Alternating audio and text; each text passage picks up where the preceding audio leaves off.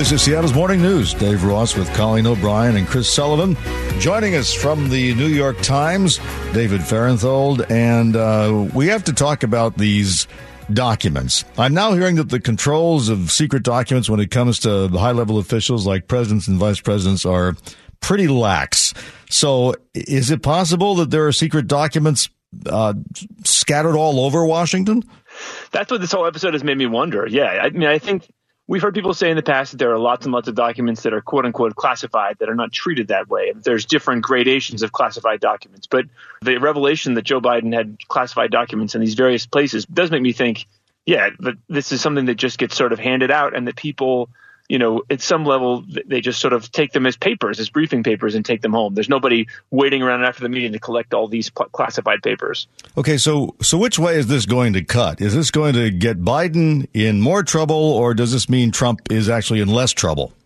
You know, I don't think Biden's will be legal trouble. I could be wrong, and it could be political trouble, but Biden's, my guess is that they're, you know, given the sort of levels of classification, that they'll say, well, these were less classified documents. And, you know, maybe Biden didn't even know it had happened. I don't know what it means for Trump. I mean, hopefully it shouldn't mean anything. Hopefully Trump's case should be judged on its own merits.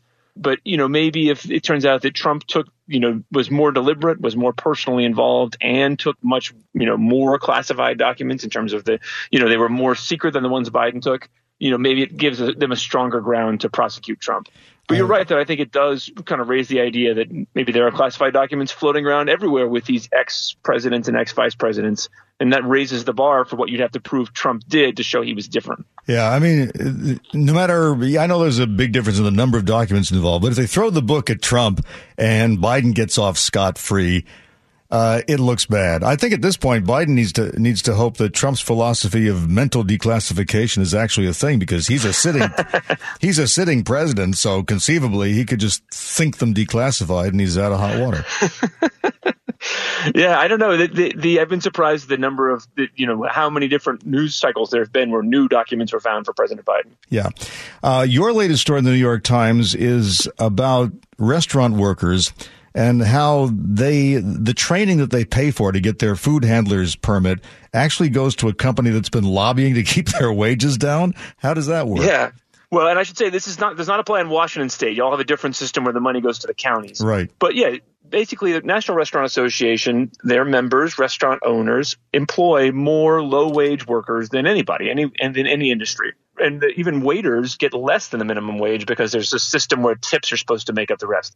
So the National Restaurant Association cares a lot about the minimum wage and tries everything it can to keep the minimum wage from rising anywhere, nationally or state level. And so 15 years ago, they needed more money for that fight. They wanted more cash to pay for lobbying. And they came up with this system where they offer these classes, these food handler classes, and then they lobbied states, big states, California, Texas, Illinois, to require those classes, the kinds of classes that they already offered, for millions of people. And so the cost for the workers is not that much. It's about $15 in a couple hours of your time. But if you get, 3.6 million people, which is what they've gotten over the last decade, if you get 3.6 million people paying $15 a piece, it's a lot of money.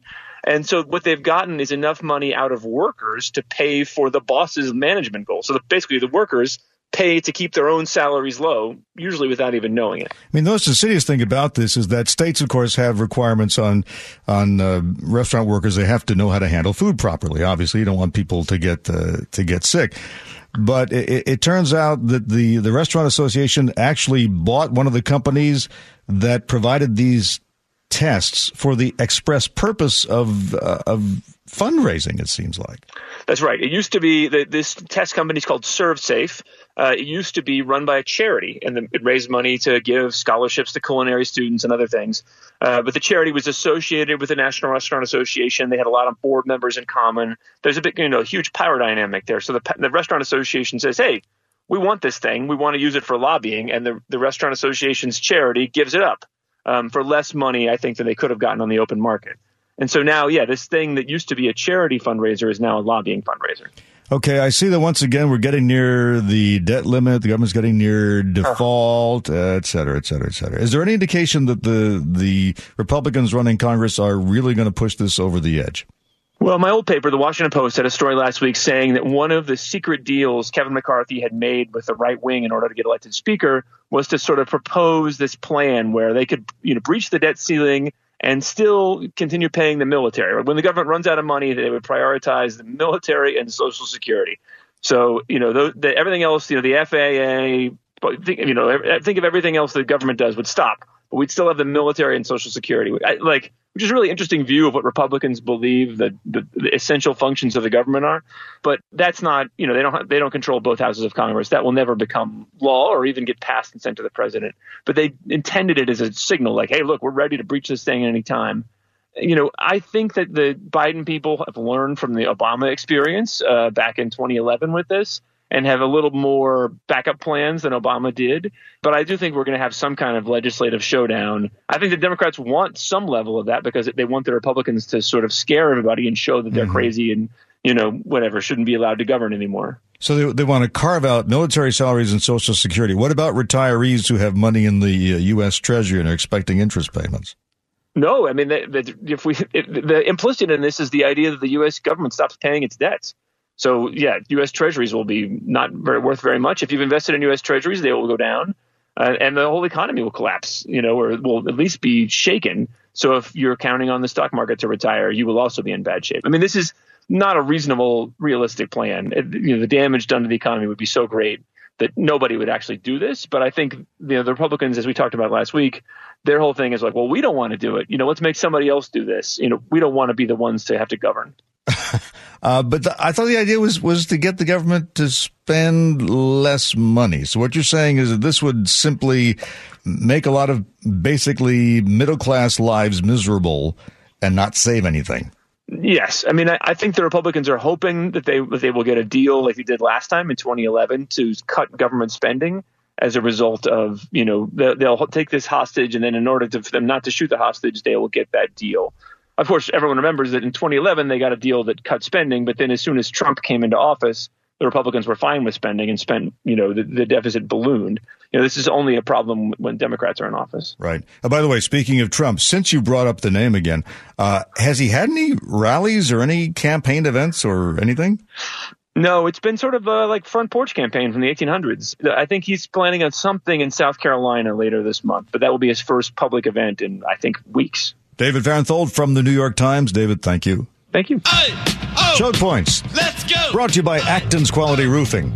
They clear the roads. Many times they do it in the dark of night. They have no protection from drivers whizzing past. So is it time to give tow truck drivers more visibility? Chris Sullivan. Well, you might remember this story, and you might remember this audio I'm going to play, because I've played it before, and I'll likely play it again at some point, because it is really powerful. It's from Corey Wells, who owns and operates TLC Towing in Southwest Washington. He's been hit while hooking up cars, and one of his employees, Raymond Mitchell, a young husband and father of 4, was killed by a passing log truck as he was trying to hook up a disabled vehicle. I shouldn't be here today. I shouldn't be that emotional to you people, but I am. I love what I do, and I want to come home to my wife tonight. We need your help. That was Wells testifying before the legislature before the 2021 session. He will likely be testifying again today when a bipartisan bill is heard that would increase the visibility of tow trucks. It would allow operators to install blue lights on the back of their rigs that they would only be able to activate while on the scene of a crash or a recovery. The bill is named in honor of Ray Mitchell and Art Anderson, the owner of another Southwest Washington tow company, Affordable Towing, that was hit and killed by a suspected drunk driver while helping a family of a disabled vehicle. Wells asked lawmakers to consider his office when looking at this bill. We don't have anything out there to protect us. We're standing on the fog line, and cars are doing 70 miles an hour, inches away. Inches. Wells also asked that drivers pay better attention to Washington's slow down, move over law, which does apply to tow trucks, and give them enough room to operate. We're not just that guy across the state. We're your neighbors. We're the guys that come out and rescue when your car breaks down. We're those guys. We want to go home at night. We have families. They love us. AAA reports that 24 tow truck drivers die a year on our country's roads. The blue light bill made it out of the House and Senate Transportation Committees last session, but it didn't make it out of rules. Some technical issues and potential challenges there. But this would allow them a little bit different visibility, and they believe that the blue lights, especially at night, certainly trigger something in drivers like, oh, that's a police officer, right. And they're more likely to slow down for a police officer in the dead of night than they are for an orange or even a red light. I still don't see enough people, though, moving over. Certainly. You're not supposed to be in the lane directly on the shoulder when there's a police officer, and I'll say even tow truck, even though that's not the law. No, it is. But, is it for the tow truck it's drivers? for tow trucks, it's for the IRT guys, it's for anything with lights on, a construction zone. I just don't think it's common knowledge. We have to keep beating that drum. And so that, and that's another part of this whole thing is that does apply. In addition, slow down at minimum, 10 miles an hour if you can, and then get over if safe to do so. But I see. In this state, I'm surprised how few people do that. I'm like you because, I travel a lot on the roads and, you go to Idaho and Montana. It's like a no-brainer. Mm-hmm. People are getting over all the time for every little thing, even if it's just a car with no, tow behind it. And so I think this just kind of adds some visibility to this. It reminds everybody that, that's a really dangerous job. Yeah. Well, for people who, have that left-lane camper instinct who like to slow down cars behind them, the law lets you do that in a case like this. Totally, yeah. You can slow way down as you go past the tow truck if you can't move over and have the satisfaction of knowing you're delaying the guy in back of you. Yeah, what we need to do is just make sure that these folks come home at night. Yeah. Because, let's face it, how many times are they recovering? Because normally during a crash, unfortunately what we're dealing with right now up in Bothell is that, when it's active, there's a bunch of everything. Mm-hmm. Even when there's a small crash, you get fire trucks to show up, they block a lane, and then all of a sudden everybody leaves, but maybe the car that was involved is still there, and the tow truck driver doesn't get it for 8 more hours. By that time, there's nobody there but him or her. And so they're not very visible. So we'll see if this goes anywhere this year. Should be some more emotional testimony this afternoon.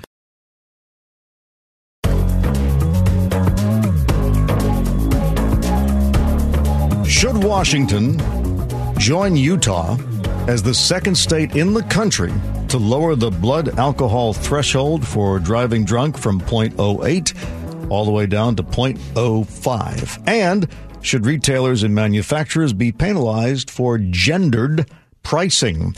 Those are a couple of the issues before the state legislature, and here is our state legislative correspondent, KIRO News Radio's Matt Markovich. Hello, Matt.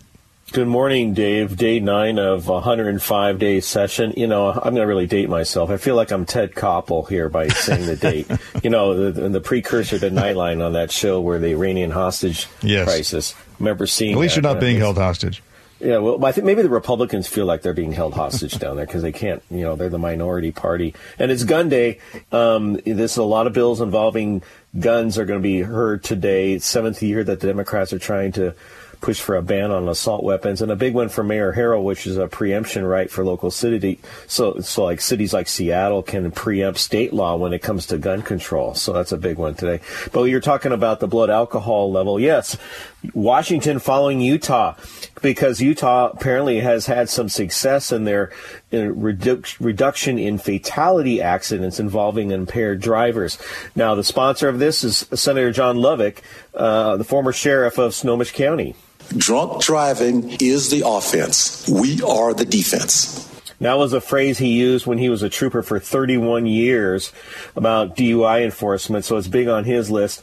And then here's some of the reasons why that they want to push for this. And Amy Friedheim tries many cases, including vehicular homicide, involves impaired driving as a King County deputy prosecutor. A per se level above a 0.05 is dangerous. We have to get people to self-regulate. And that's the big key for her, because that's what she says was the success in Utah. They did not have increased arrests, but people decided, hey, you know what, 0.05, that's really, I don't even know how many beers I would have to get a 0.05. So they self-regulated, and this is what she says was the key to their success. People self-regulate, that they did not have an increase in arrests. Naive drinkers, as well as very tolerant drinkers, chose not to get into their car impaired. And Captain Neil Weaver of the Washington State Patrol actually testified, again, to support that same idea that they're not out there to arrest drunk drivers. They're out there for something else. The purpose of this DUI law is not so law enforcement can go out and make more arrests. The purpose of this DUI law is to change driver behavior and therefore save lives. So who would you think that would be opposing this idea if we're talking about saving lives and lowering the blood alcohol and encouraging people to be more responsible? Well, it was Julia Gordon of the Washington Hospitality Association, an industry that supports 287,000 jobs in the state, and they were opposed to lowering it. Because there's no discernible way to recognize signs of intoxication at 0.05, the 40% reduction in the threshold will put thousands of businesses and tens of thousands of employees at new risk when there are no tools available to assist them. Now, when she says tools, I mean, obviously there are breathalyzers out there, but how many bartenders and restaurant servers actually go up to a patron right now and say, hey, can you blow into this because we're responsible for when you leave and you've had maybe a couple beers or a glass of wine? And they've been trained on what may be a 0.08, intoxication level when they serve people, but a 0.05, it's really hard. There was testimony that, between 0.04 to 0.06 is really when people get intoxicated, but it's 0.08 when they start showing it. Again, and another group that was opposing the idea was Josh McDonald. He's the executive director of the Washington Wine Institute, and they represent 10,000 people making wine. Change to 0.05 BAC could turn this responsible, moderate consumption experience for both the customer and winery into a very serious concern. And they're worried about people testing Washington wines because, you go to a wine shop and you want to do a wine sample, and then you go buy the wine. That's kind of a tradition on wines and people exploring and finding new wines because there's so many wines out there. Mm-hmm. And that would be a deterrent effect. If people have a 0.05, they may not be wanting to go taste some wine, and therefore it's fewer wine. Well, the idea is that you have somebody in your party who doesn't drink the wine, or they drink it and they spit it out, which I understand is what you do when you're tasting a lot of wine. You don't swallow it all. It makes sense. I mean, you have a designated driver. People are used to that idea. But again, these two agencies have testified against it because it can hurt. Now, does it have a chance? Yeah, maybe. It maybe has a chance. I think that it's going to be the science that's going to hold it back because we all know that a 0.05, it could be real borderline for somebody. They testified that people who have a problem with alcohol, they really don't feel any effect with alcohol until they get a 0.08 or a 0.1. Mm-hmm. That was the testimony. So it's going to be hard. It's going to be the science that makes or breaks this one. Has anybody ever actually been held responsible? I mean, a bartender responsible. Do they go back after a drunk driving crash and hold the bartender responsible on a regular basis? I never hear of that happening. I haven't heard about it happening, but funny you should bring that up because there is a companion bill in a way that they're going to go back 15 years now. If you're in a DUI case, they're going to go back 15 years to see if you've had a DUI case, and they can hold that against you. Right now, the law says they can only go back 10 years in a drunk driving case, and that was actually heard yesterday. And one more thing, Dave, we're going to talk about gender pricing.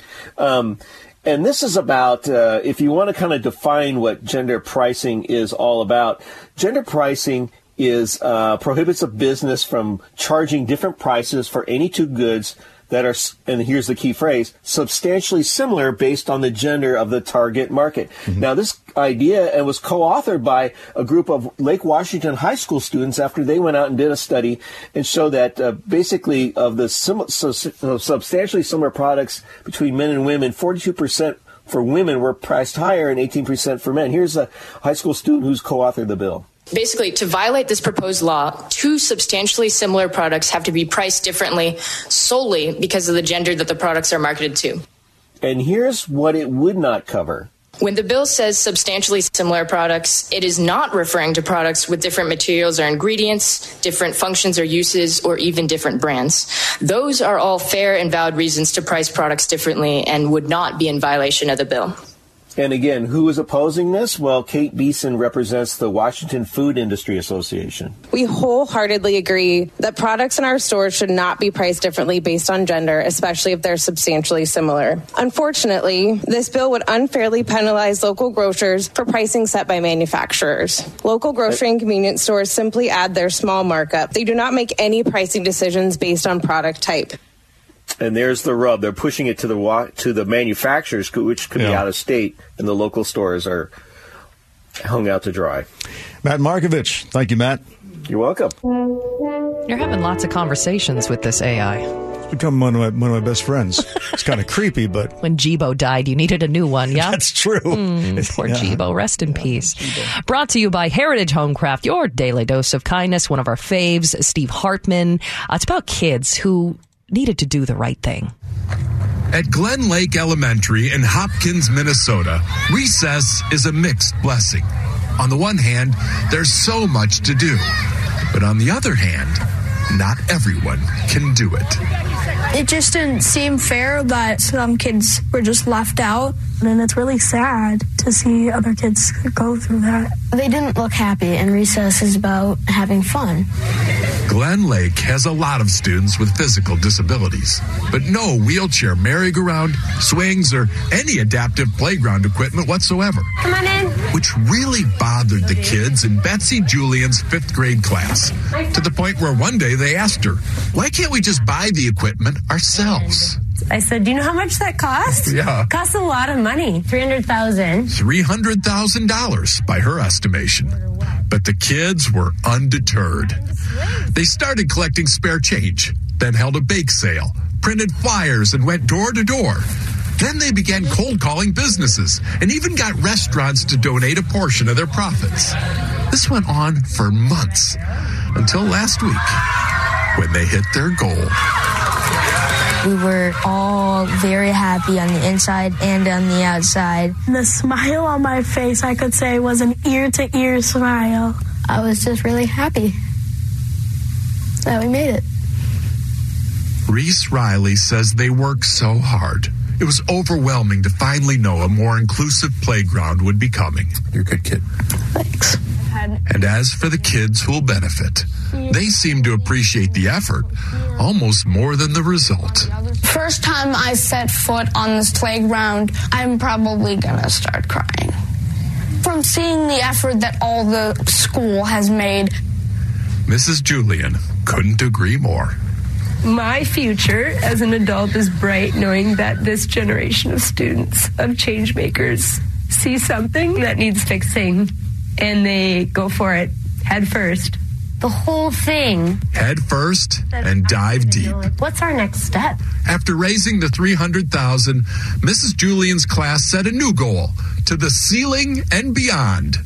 They now hope to buy adaptive playground equipment for other schools in the district, turning loneliness and isolation into child's play. There we go. Steve Hartman, on the road in Hopkins, Minnesota. Thank you.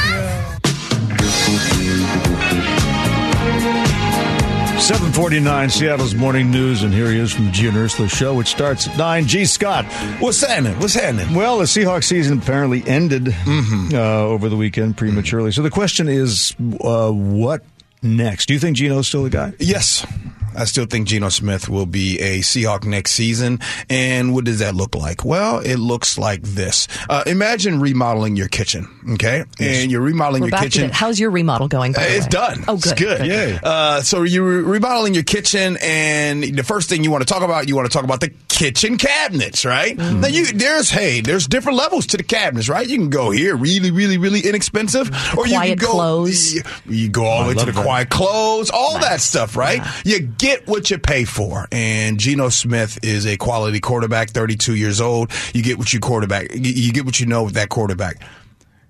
This is how it's going to look.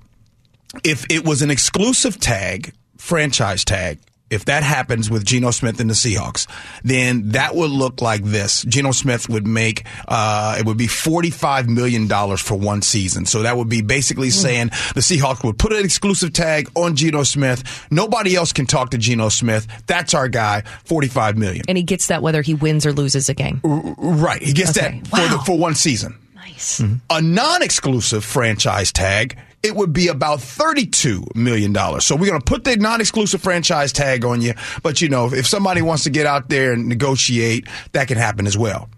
What I really ultimately think is going to happen is I think the Seahawks are going to end up signing him for about $30 million a season. They'll give him a shorter term extension. I think it'll probably be maybe a 3-year extension.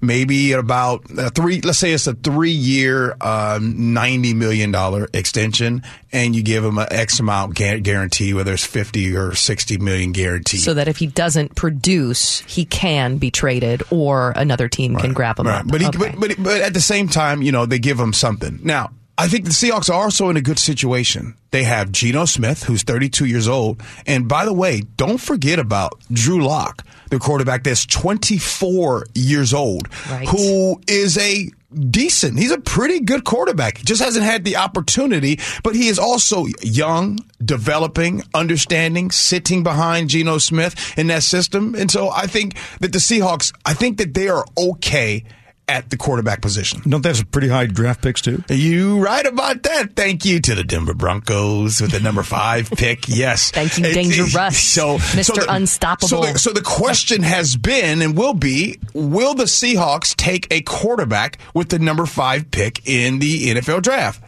My opinion, I don't think so, because of all of the reasons why I just told you. They have Geno Smith. They have Drew Lock. I think that the Seahawks take someone on defense with the number 5 Somebody pick. who can intercept lots of passes.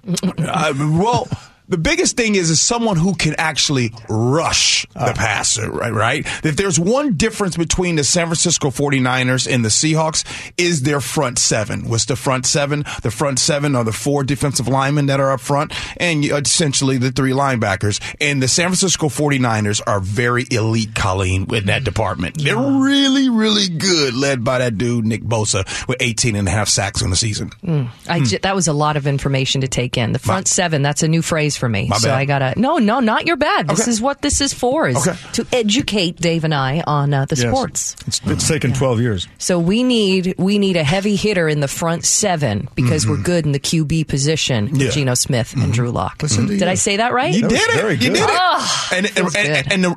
And say this: the run game is solid. The run game is solid. Yeah. So it's just the defensive game that's porous. Porous. I like that. No, you can't use porous. You can't do that. Not that one, bro. Yeah. Not that one. That's a $10 word. We can't use that. The defensive side of the ball, of course, they had a lot of injury. Jamal Adams was injured this season, right? Wait. When you said Drew Lock, I remember Geno Smith got his chance because Drew Lock got injured, right? Wasn't that? No, I thought Drew Lock got injured. What was that one? No, okay. All right. No. See, now I'm getting too big for my britches, and I'm starting to pull things out that aren't true. No. So again, we'll be watching this, but very sad the Seahawks lost against the San Francisco 49ers. I think we all wanted them to continue playing, but at the same time, I think they had a very good season, and I do think that the San Francisco 49ers are pretty good. We did have a question from a listener real quick. It says, hey, G, it's from Texas Freight is the name they've given themselves. Okay. Hey, G, what do you think about the chances of the Cowboys versus the 49ers? Well, I think Niners right off top. But the way the Cowboys played last night, if they can bottle that up and play like that the rest of the time, the Cowboys would be tough, but I do think the Niners will win. Okay. G. Scott, 9 o'clock. I'm Dave Ross. And I'm Colleen O'Brien. Thanks for listening to Seattle's Morning News. You can hear us live every morning on 97.3 FM or subscribe to this podcast and you'll never miss the show.